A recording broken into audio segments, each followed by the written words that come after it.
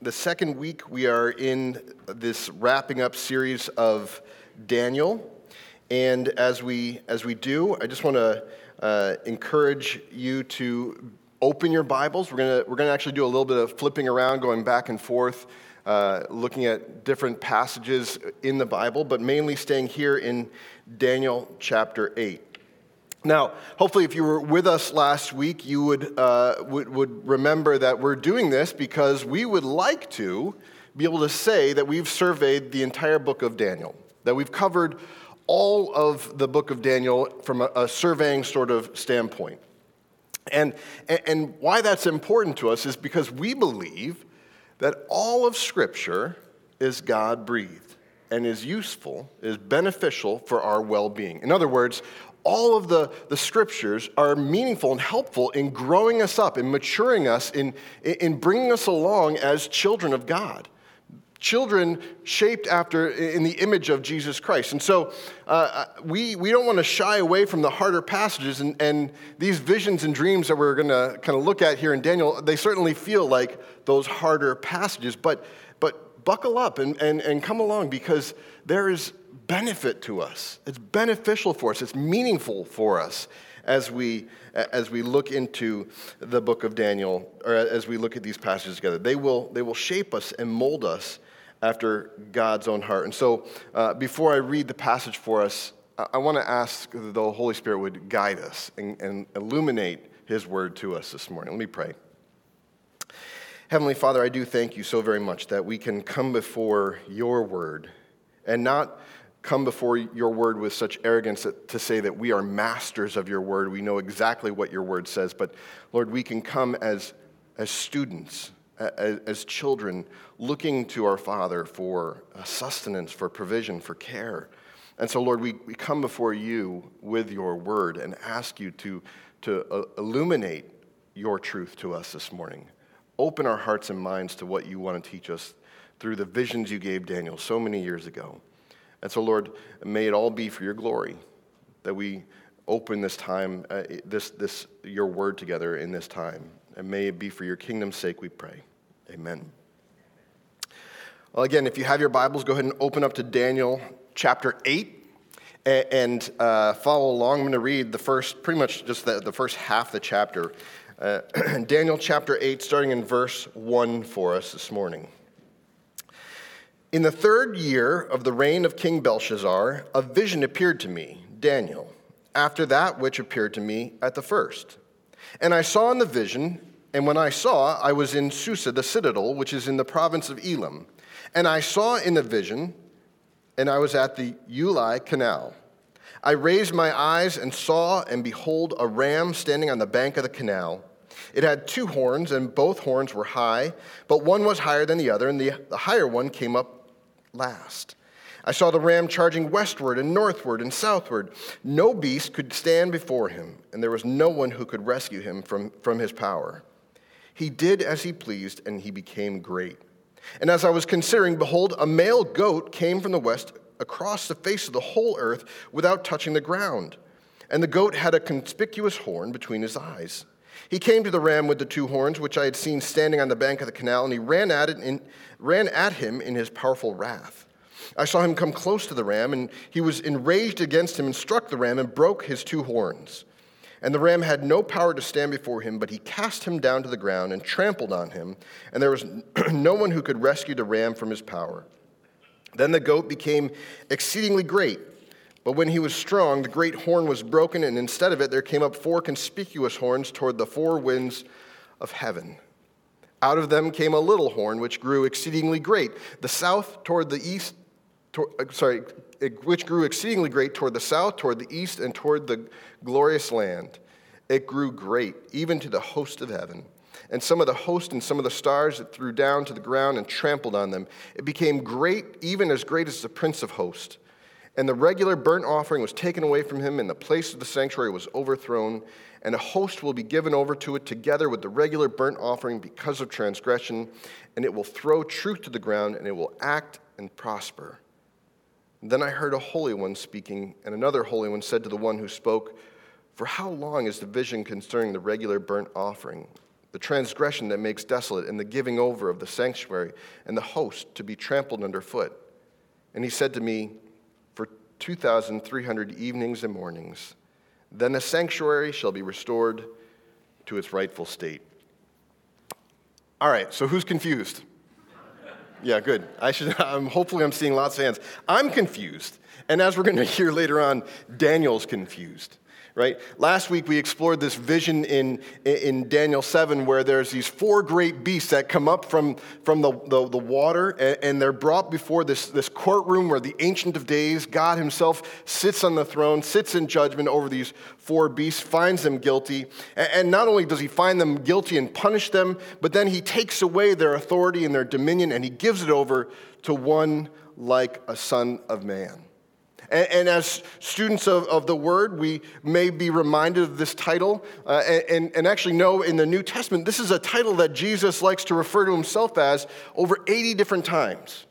That Jesus associates himself with this one like a son of man. This is the very same Jesus who, before he returns to heaven, ascends back to heaven, he commissions his disciples, and he tells them, all authority in heaven and earth has been given to me.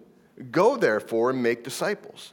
The grounding for the ministry that we as his church have been given is rooted in the fact that Jesus, as the Son of Man, has been given the authority and the dominion from the Ancient of Days, from God himself, as God has taken it away from the kingdom of man and given it to Jesus in the establishment of this new kingdom. So, from last week, we know what the future holds for the evil and wicked powers of this world. We know what is ahead for earthly leaders and earthly powers that rely only on themselves and don't look to God for their strength, for their wisdom, for their in faith, right?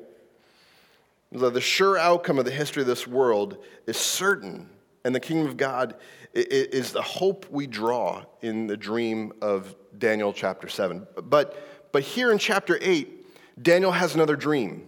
And it follows after this first dream, and it's very similar, but it offers us a different hope-filled promise.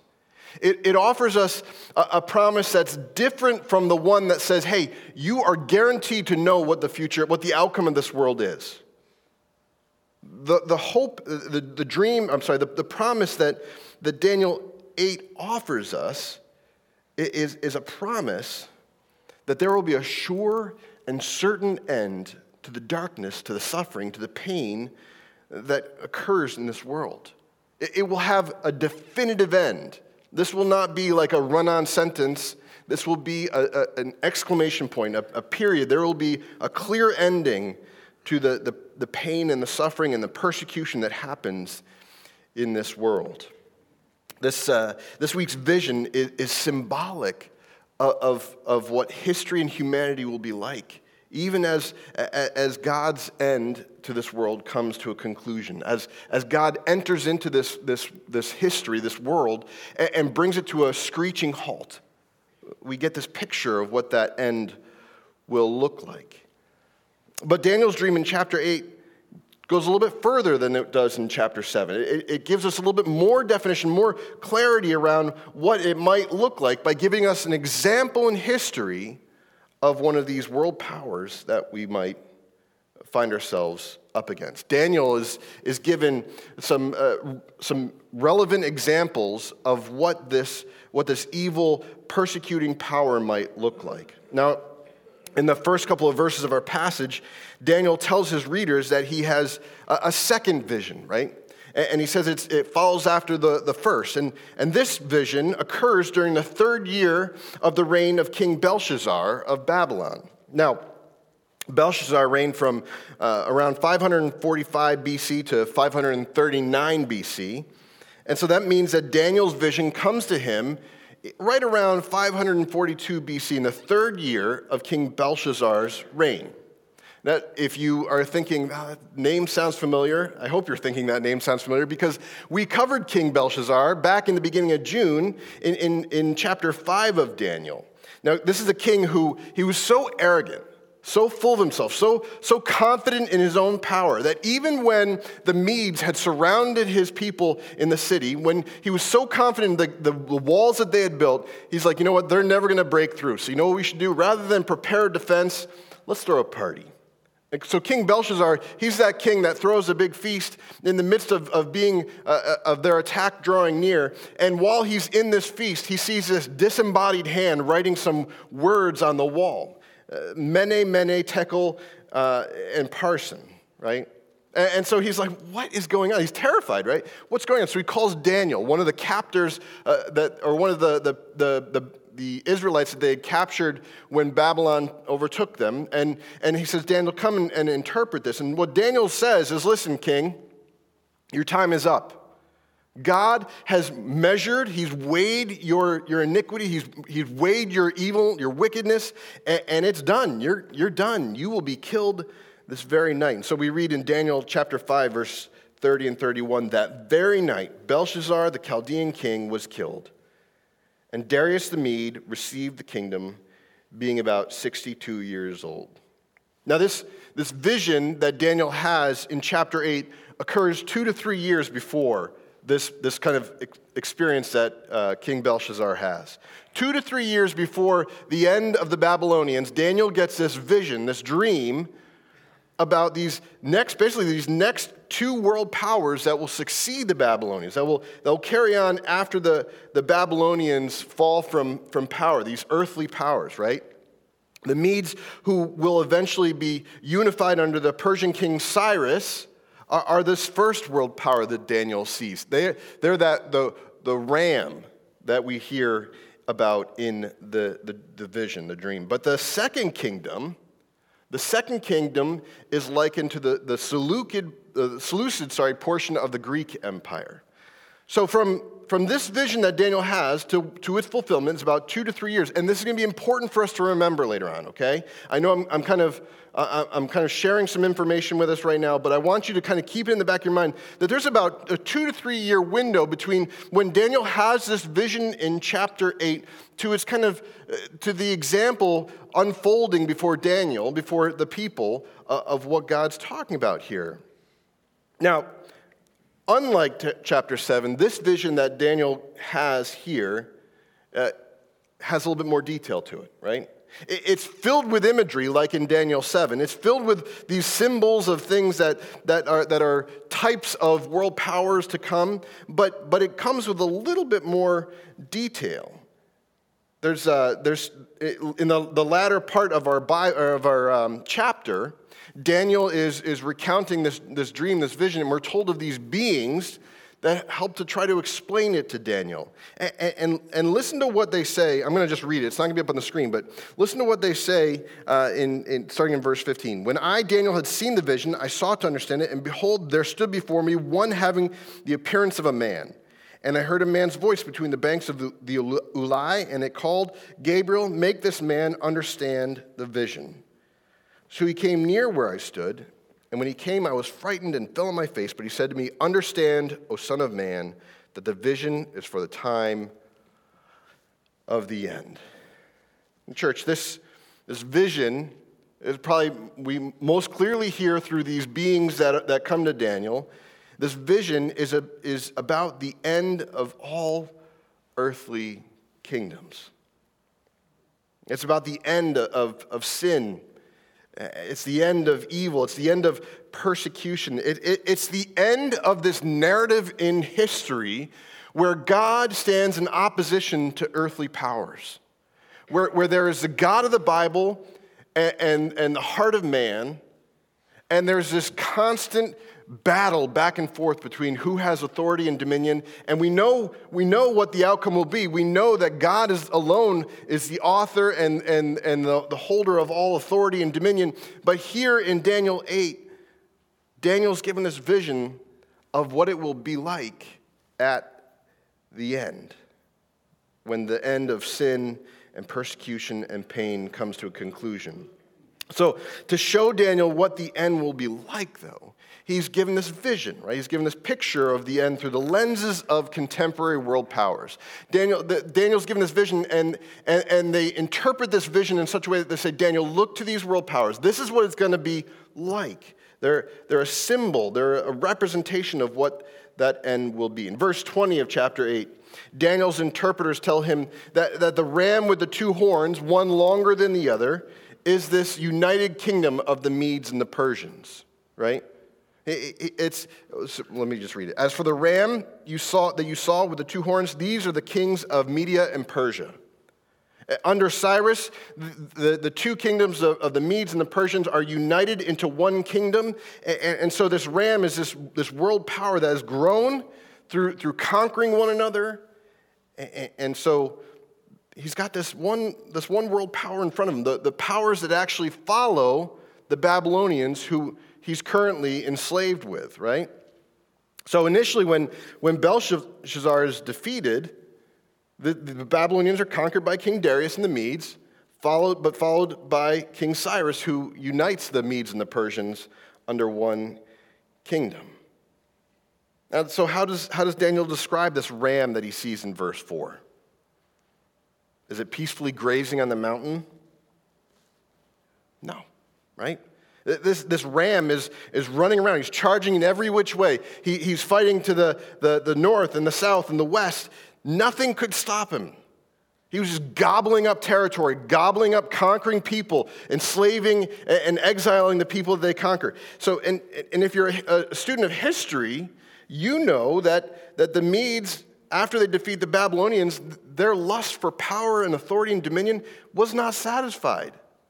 It was not complete. They actually go on to conquer what we know today as being the territories of Turkey and Palestine, Israel, Lebanon, Syria, Jordan, Egypt, Iraq, Iran. This is a world power that is power hungry, that is insistent on conquering the people around them, and they just grew and grew and grew. And then, verses 5 to 7, we're told of a male goat. A male goat with this odd little horn between its eyes who comes running up from the west. This goat runs up from the west and attacks the ram, smashes it to bits, crushes the Medes and the Persians. And if you look down in your Bible to verse 21 of our chapter, it says the goat is the king of Greece, and the great horn between his eyes is the first king. Now, again, if we look to history, you would know then that this great Greek king goes by the name of Alexander, right? We know him as Alexander the Great, who has this whirlwind of a reign of terror where he he rules for 10 years, conquering nation after nation. And it's this Greek king who's credited in history as defeating the Medes and the Persians. But this king doesn't reign very long, does he? This king doesn't rule in power and authority for very long. Look at verse 8 with me. Then the goat became exceedingly great, but when he was strong, the great horn was broken, and instead of it there came up 4 conspicuous horns toward the 4 winds of heaven. So, goat's doing great, goat's conquering things left and right, goat's doing a lot of damage, but then this great horn is broken off, and in its place there's 4 smaller horns that take its place. Now, Alexander, if you know his story, only lived to about around in his 30s, right? Alexander was someone who lived till he was in his 30s and then dies off. But before he dies, at the height of his power, he hands off his kingdom, his empire, to 4 of his generals. It's not going to be another king that's going to rule over the entire kingdom of man. It's going to be his 4 generals that he disperses throughout to kind of cover the fullness of his kingdom. I think their names are Cassander. I'm not going to be able to say their names. But there is one, the Seleucus and Ptolemy. They kind of cover the areas of the kingdom that we probably know best or that play the most into the role of history with Judea and Egypt. But these 4 Greek rulers are responsible for the spread of the Greek culture, the Hellenistic spread of Greek culture throughout the land. Basically, it's this the setting up on the stage of world history, the opposition between the culture of God's people and the culture of man, the kind of culture of the day, the Hellenistic culture of the day. And so what this tells us is that if Daniel's way of life faced opposition under the Babylonians, do you think there's any hope for Daniel's way of life finding some peace and being settled in some other worldly regime taking over power? No. Our hope for an end to evil, pain, and suffering isn't in some new earthly king or empire gaining power. Like Daniel's story doesn't tell us that, if he could just hold out until the Babylonians are defeated, the next person, the next king, the next power to come to kind of have authority and dominion, things will get a lot easier for us, right? That's not the story of history. That's not the story of this vision. The story of this vision is that evil empire after evil empire comes to power, and it's no better for the people of God, right? Why? Because the story of history, the story of humanity, is that there is God, and then there's every other power. And we know from Daniel 7 that the trajectory that this world is on is that God's people, at the end of history, will stand with God. And God will assert himself as the one who alone holds all authority and dominion. And so for Daniel, things don't seem much worse than they did under the Babylonians. He doesn't seem to experience a sense, or he can't expect to receive a reprieve from the persecution he experienced under Nebuchadnezzar or Belshazzar or any of the Babylonians, right? But now the vision tells us a little horn grows out of one of the four horns. So not only do we have the Greeks who defeated the Medes and the Persians, but now we have another king, another power, another authority that's going to rise up from among these other kings. And this little horn takes over in new leadership. Look at how it's described in verses 9 to 12. Out of one of them came a little horn, which grew exceedingly great toward the south and toward the east and toward the glorious land. It grew great even to the host of heaven, and some of the hosts and some of the stars it threw down to the ground and trampled on them. It became great, even as great as the prince of the host. And the regular burnt offering was taken away from him, and the place of his sanctuary was overthrown, and a host will be given over to it together with the regular burnt offering because of transgression, and it will throw the truth down to the ground, and it will act and prosper. This little horn, this new world power that would raise up, it would be pretty treacherous, pretty terrible, right? It would be a terror, and it would be great, not in a good way, right? It would cause lots of problems for the people of God. It would stand in opposition to God's rule and authority. It would stand in opposition to our Creator, to our Redeemer, to the one who provides for his people, and not just stand in opposition to God, but persecute the people of God, right? It would throw truth to the ground. It would some of the hosts and some of the stars it threw to the ground and trampled on them. It became great, even as great as the prince of the host. This description, though it sounds a bit cryptic and symbolic, is a description of the persecution of anyone who would choose to submit to God's authority and to God's dominion over this world. This little horn would be nothing pleasant or enjoyable to be around. The little horn would desecrate the place where God's presence dwelled among his people. Right? He talks about the altar of the burnt offering. He would desecrate that. He would try to ruin God's relationship with his people. We mentioned this gentleman last week, but it's not difficult to understand what kind of evil this ruler would bring in through the life of Antiochus, who was the king of the Greeks, right? If we look at the life of Antiochus, we can actually begin to see how wicked and evil this little horn might be. Now, and again, I'm going to go into this, I'll recap in a little bit, but Antiochus he's a symbol. He's an example. He's one type of evil ruler that there will be many more like him. So if we look at his life, we get a picture of how evil and how dark and how painful and horrible this kind of earthly ruler would be like. Now, Antiochus comes to power in about 175 BC, and he gives himself the name Epiphanes, right? We might remember hearing his name if you've heard it talked about in Bible studies and things like this, is Antiochus Epiphanes. He gives himself that last name. Why? It's a designation of divinity, right? He's like, hey, people, in case you don't get it, in case you don't see it from the actions I take, the decisions I make, I want you to know that I'm a divine figure, right? So he says, you know what? I'm going to give myself Antiochus Epiphanes. Epiphanes is that name that designates that. He was arrogant, right? He was violent. He was deceitful and could care less about the people living under his power. He just wanted them to submit to him, right? There's a story that's told, it's graphic, and where he would actually execute mothers who circumcised their children according to the Mosaic law.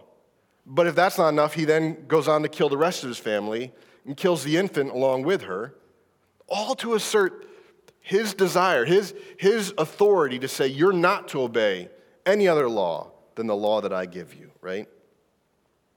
He's the source of over 12 years of this enormous suffering that the people of God endured under his leadership. There's records of him promising peace to people if they'll just surrender peacefully and then slaughtering them as soon as they lay down their arms, right? He forbid the Jewish people from obeying Yahweh. He started by making it illegal for them to offer up burnt offerings in the temple. But when I say that he forbid them, if anyone tried to do any of this, it's not like, hey, they're going to go to jail for a little bit. They were killed. They were murdered. He commanded that the people of God not just stop obeying the law of God, he commands them to actually profane the law of God, profane the Sabbath and other Jewish festivals. He commands the people to defile the sanctuary and to defile the priests who serve in the temple. He commands the sacrifices of pigs and other animals that God deemed unclean, right? As God was setting apart to take his people and make them holy, make them unlike the nations of the land that surrounded them, one of those things was there are certain things that we can eat and sacrifice, and pigs were considered unclean, and he says, you know what? No, you have to sacrifice pigs, right? In the Jerusalem temple, he takes the golden altar, he takes the lampstand, he takes all the temple's utensils, he takes a table for the bread of the presence, he takes cups for drink offerings, he takes bowls, the golden censers, the curtains, the crowns. It's like the Grinch who stole Christmas, right? And that picture you see where there's that little crumb on the ground and the mouse coming out to get the crumb, and he takes the crumb too, right?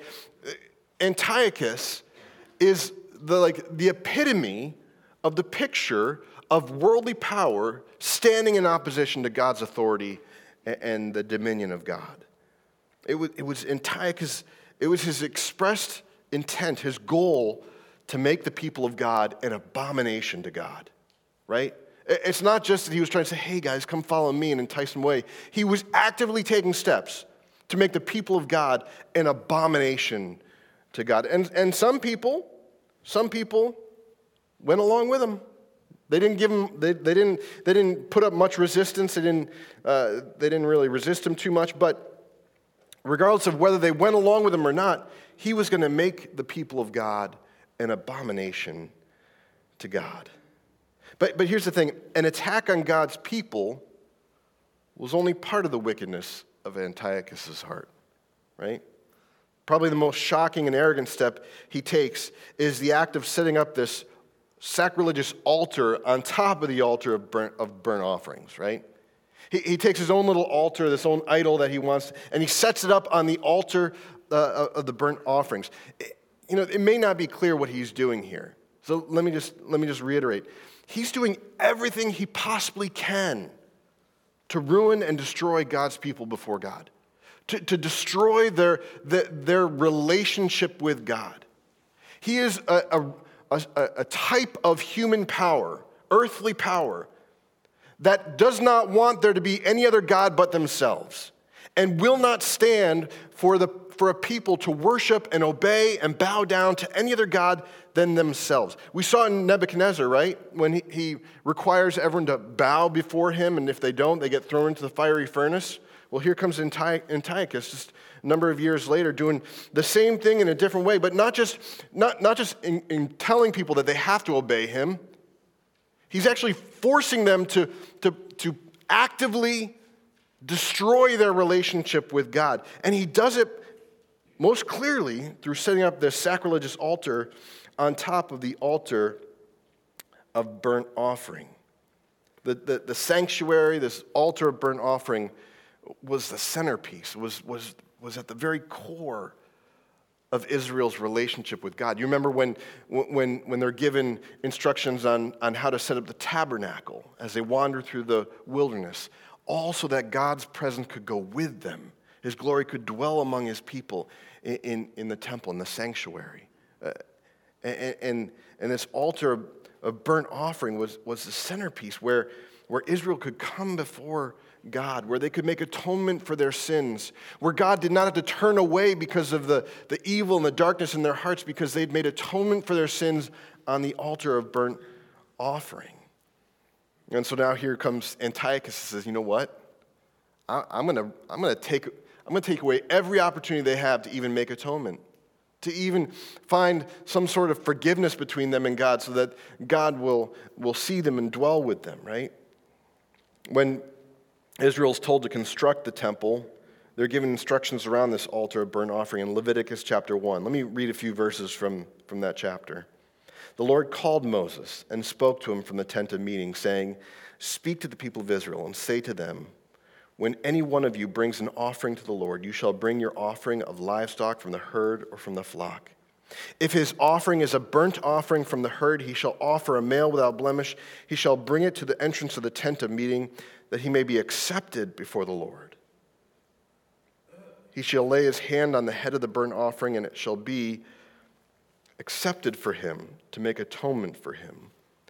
See, in Antiochus' mind, to blasphemously destroy the place where atonement is made for Israel's sin would destroy their chance for a relationship with God. It would destroy the opportunity for them to bow down to and worship and obey God.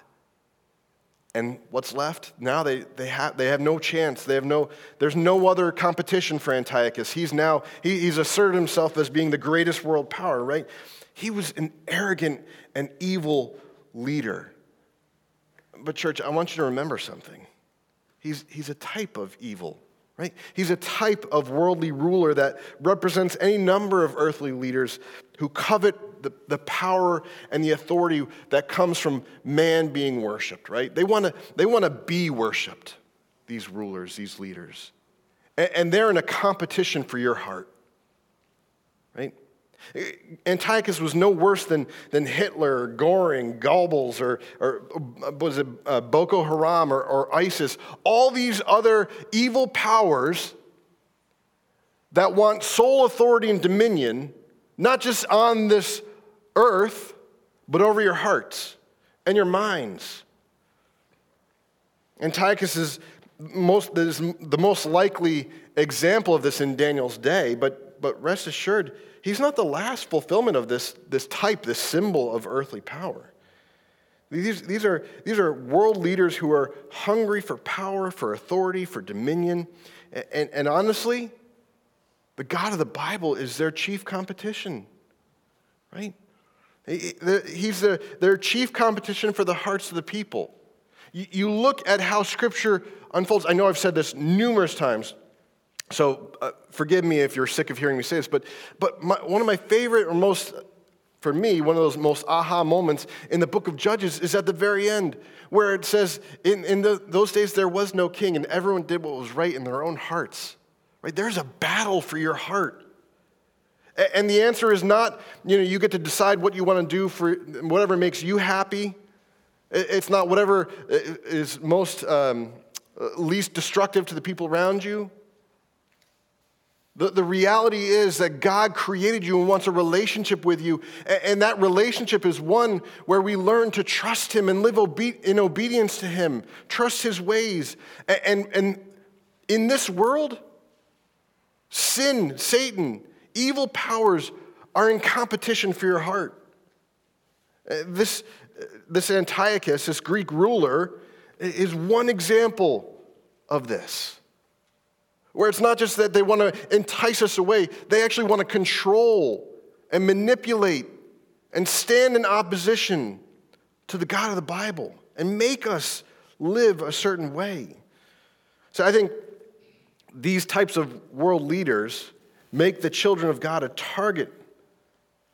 We become a target of their wrath and persecution because the hearts of the children of God belong to God. That's who we worship. That's who we trust in. It's in His hands that our future resides in. One of the questions we ask ourselves when we face this kind of persecution, when we face pain, and not just persecution because there are certain decisions that rulers made that affect us, but the persecution that comes from sin in this world, right? Pain, anguish, trouble. One of the questions we ask when we face this is why? Why is evil allowed to exist? Why is it allowed to carry on? But our passage today asks a better question, a question that gives us hope, right? It's a question that we ask in various forms that each of us have probably asked in various forms when we faced hard times, difficult times, challenging times, when we faced pain or loss or disappointment. Take a look at verse 13 and 14 with me. Then I heard a holy one speaking, and another holy one said to the one who spoke, "For how long is the vision concerning the regular burnt offering, the transgression that makes desolate, and the giving over of the sanctuary and host to be trampled underfoot?" And he said to me, "For 2,300 evenings and mornings, then the sanctuary shall be restored to its rightful state." The question is how long, right? The question is not, will the sanctuary be restored? The question is not, will God have a relationship with His people again? The question is not, why is this happening? The question is, how long? How long do I have to live in this darkness? How long will the loss of my child or my parent hurt the way it does? How long will I struggle with seeing sin have so much power in my life or in the lives of my loved ones? How long will evil seem to be winning the day, right? The psalmist cries out in prayer on numerous occasions. Psalm 74, "How long, O God, will the adversary revile?" Psalm 79, "How long, O Lord, will you be angry forever? Will your jealousy burn like fire?" Psalm 6:3, "My soul is greatly dismayed, but you, O Lord, how long?" Psalm 94:3, "How long shall the wicked, O Lord? How long shall the wicked exult?" So the question that is asked here in Daniel 8 has been asked for generations upon generations before Daniel. And it's been asked for generations upon generations after Daniel. And if you find yourself asked the question, are we there yet? Like a child in the backseat in a long car trip, you're not alone. Right? We shouldn't be satisfied. We shouldn't find a way to just put up with the suffering that we deal with in this world, the persecution of those who stand in opposition to the powers of this world. It's normal. It's normal and natural for our hearts to long for an end to the evil. So you're not wrong for saying that it should not be this way. You're not wrong for asking God, how long? When will you bring an end to this evil? When will you bring an end to this persecution?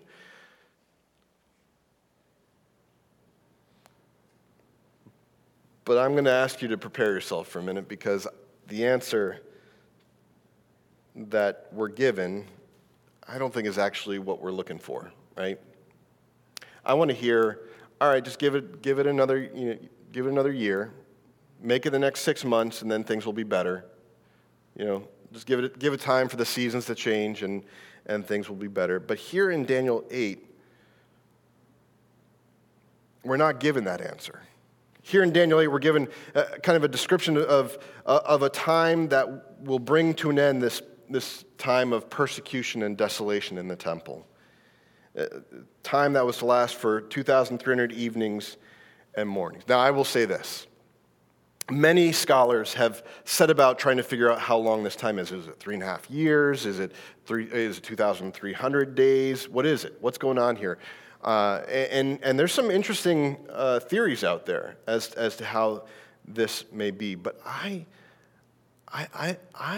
don't know that we're supposed to know exactly when this desolation will be brought to an end. And even if we can conclusively say when this persecution under Antiochus came to an end, again, I think we're dealing with a vision here where the characters and the details are symbolic of giving us clarity to to what God is promising here. Namely, that there will be a definitive end to the persecution that we face in this world. There will be a definitive end to us standing up against sin and evil in this world.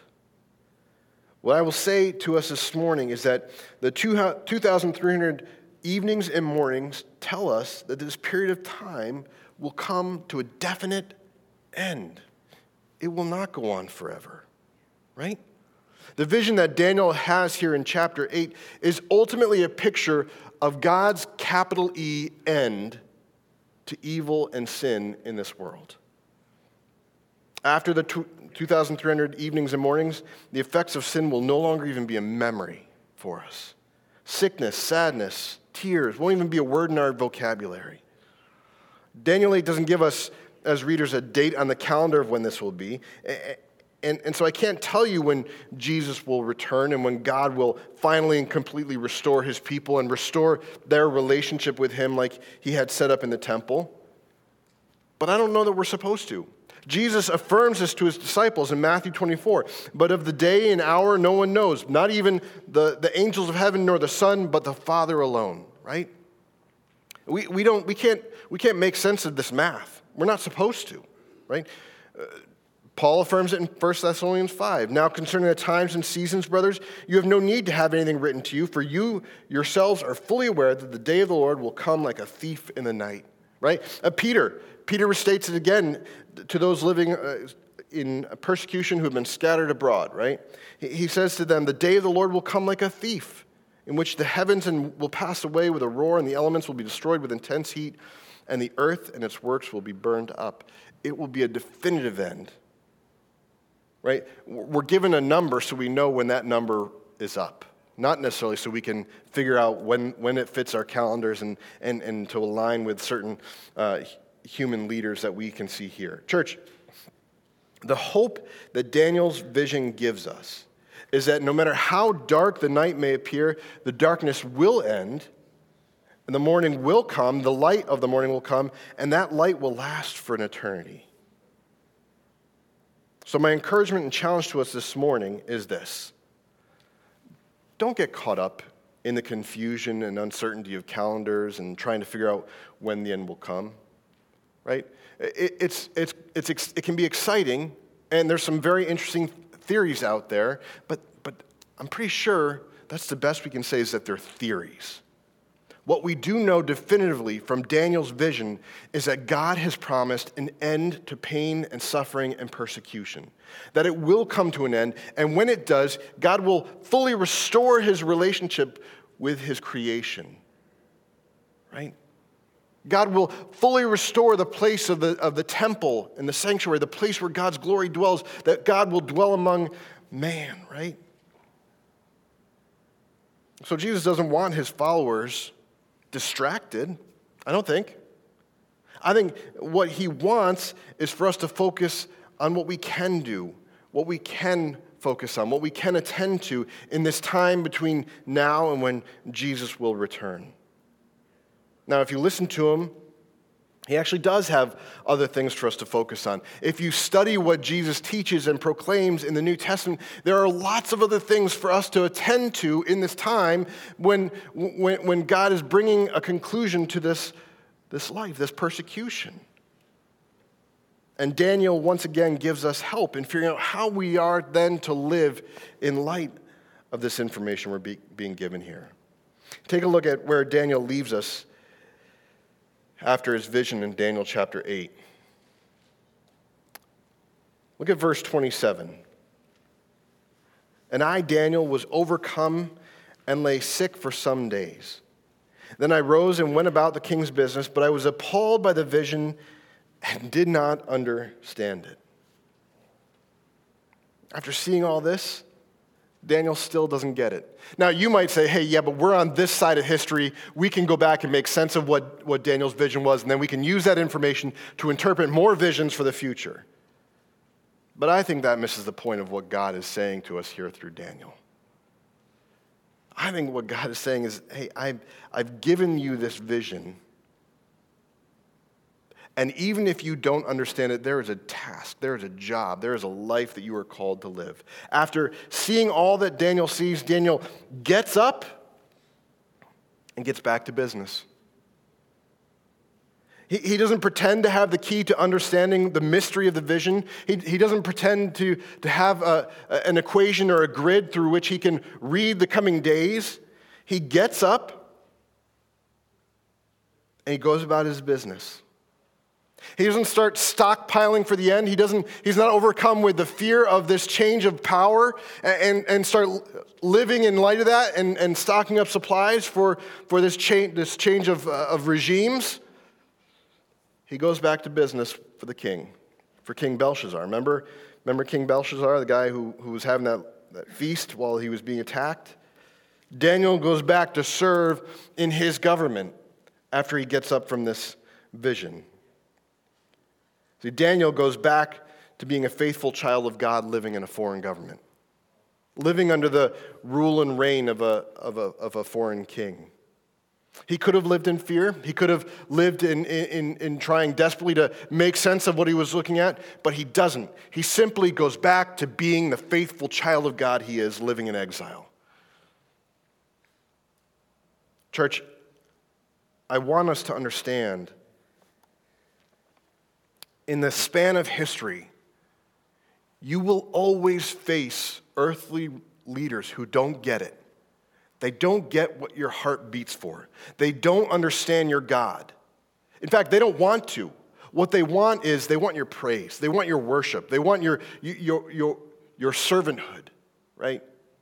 That's the way earthly powers work. By nature, governments of man that are not led by God, they're driven by this desire for authority and power. It's the nature of humanity. That's not a condemnation on one particular government or one type of politic or one person in history. It's the nature of humanity in opposition to God. What God desires is for us to trust him, to worship him, and to walk with him. And so you're going to face persecution anytime you say no to earthly powers so that you can say yes to God. Antiochus, Alexander, any of these kings that Belshazzar, any of these kings that Daniel dealt with, each of them are types of worldly leaders. We look at their life and we see the nature of man. We see the nature of humanity unfolding before us. But the invitation isn't for us to be overwhelmed by the fear of the power that they have, because we know what their future holds. We know they will stand in judgment before the Ancient of Days, before God, and God will deem them guilty and will remove their authority and their power. But we also know that he'll maintain his own authority through his son Jesus. That's our future. That's the kingdom we live in as citizens of the kingdom of God. And so we don't need to fear what the future looks like. And not just because it could go on forever. We know that God has promised to bring it to a definitive end. And so what do we do in the meantime? We go about our business as children of God. We bring the light and the life of Jesus Christ out into the world, out into the spaces where we're living, under the rulership of man in this world. And so, church, I don't want you to fear the evil of this world. Don't get caught up in the evil of this world. Don't wonder when it's going to come to end. Instead, be like Daniel. Be like Daniel. Though we may not completely understand what's happening in this vision, let's get up and let's get back to business being God's children in this world. Let me pray for us. Heavenly Father, we do, Lord, we confess that we are like Daniel. We're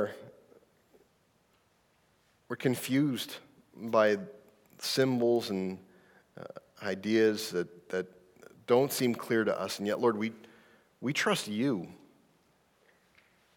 We trust you for our future. We trust you will do what you have said about to do, that you will bring it to a definitive end. And so, Lord, we will choose to be this morning, to not be people of fear, but to be people of faith.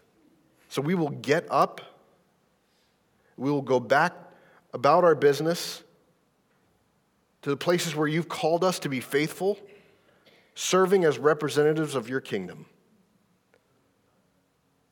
Empower us to do that, we pray, Lord.